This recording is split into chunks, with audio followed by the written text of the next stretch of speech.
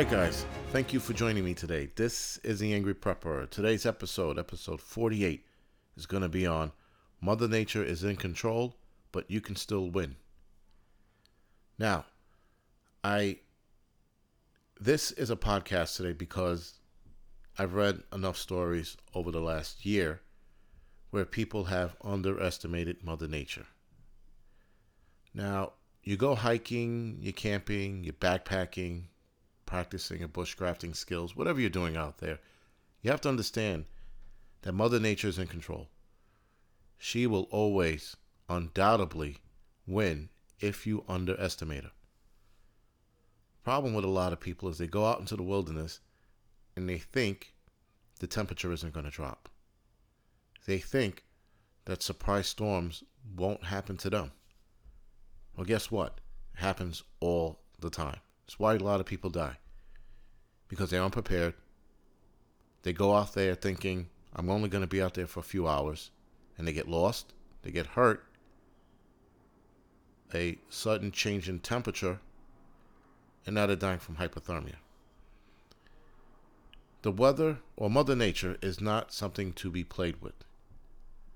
You have to respect her. You have to understand her. You have to know exactly what she's going to do when she's going to do it. Meaning, always expect the unexpected with Mother Nature. And you'll never be disappointed. And that is one way you could still win. By understanding that she will throw curveballs at you. And if you can adapt to those curveballs, you'll be just fine. You will make it out of the situation in one piece. You will not end up in the newspaper. You will not be one of those people who, again, underestimated her and died because you were macho or you thought you knew it all or you were Dave Canterbury and you had this. It doesn't work that way. Mother Nature doesn't work that way. I underestimated her a couple years ago. I go out camping. It was more like a scout mission, if you will. I was scouting a location for the next NYC Prepper Network's outing. So I go up to the Catskills, and I already messed up by getting there late. I shouldn't have got there late, but I did. Usually in the wintertime, I'm there in the morning. Instead, I got there 4 o'clock. By the time I loaded my shit up, I started walking. It was 5. The sun was already below the horizon, or the mountain behind us, sorry. The sun was already below the mountain behind us, and the temperature had dropped dramatically. The wind started kicking up, and then it became a problem. So we continue to hike. We get up to the top of the mountain, and the wind just wouldn't give up, man. It was just like it was continuously blowing into the lean-to that we were trying to set up in. Now, I normally have a rule. I do not set up a tent inside a lean-to. I think that's obnoxious and selfish. But at this night, that might have been a good idea. So my buddy who's with me, we get up there, we try to set a fire. We couldn't get a fire to save our lives because the wind just kept blowing it out. So we said, you know what? Screw it. We're going to turn in early. Now, at this point, it was only 8 o'clock or 9 o'clock. So we headed into our sleeping bags. We put up a plastic sheeting to cut the wind around us because the wind was blowing directly into the lean-to, which I've never seen before. So with that, it was a very, very shitty night. My toes started going numb, probably somewhere around midnight. So I had to start moving my feet around to get the blood flowing again. We didn't set up the tent because my buddy wanted to get inside because it was so cold. And me being the asshole that I am, told him, no, we'll be okay. Well, I told him I'll be okay. I told him, set up the tent and I'll sleep behind it so that you block the wind from me. He didn't want to do that because I didn't want to get in the tent. He didn't want to leave me out there by myself. So, long story short, morning comes.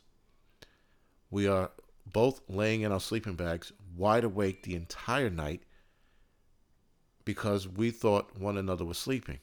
Meanwhile, we probably could have kept each other company in conversation throughout the night. So we get up, both our feet are frozen.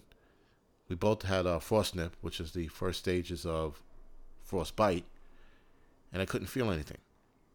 Couldn't feel my hands. My hands also had frost nip as well. So I had to stuff everything into my sleeping bag and my camping bag, sorry. And then we had to walk out. Now he walked off ahead of me because he couldn't feel his feet either, and I told him, get moving. You get the sensation back in about a quarter of a mile or so. It'll be fine. He walks off. I walk off behind him, probably around 10 minutes or so. And I get to the car, which is about a 1.25 mile hike. Get back to the car. I got the feeling back in my feet, but my hands are still numb. So we get in this car, we warm up. The long short of that story is, don't be an asshole. Now, I might have told the story a couple of times already, but this is probably for you new listeners out there. Don't be a jerk. Don't be macho. Don't think you got this. Mother Nature almost won that night. We got real close to getting frostbitten, and if not, hypothermia. I mean, we were definitely hypothermic. Or at least I was cold for days. It took me forever to get my body temperature back up.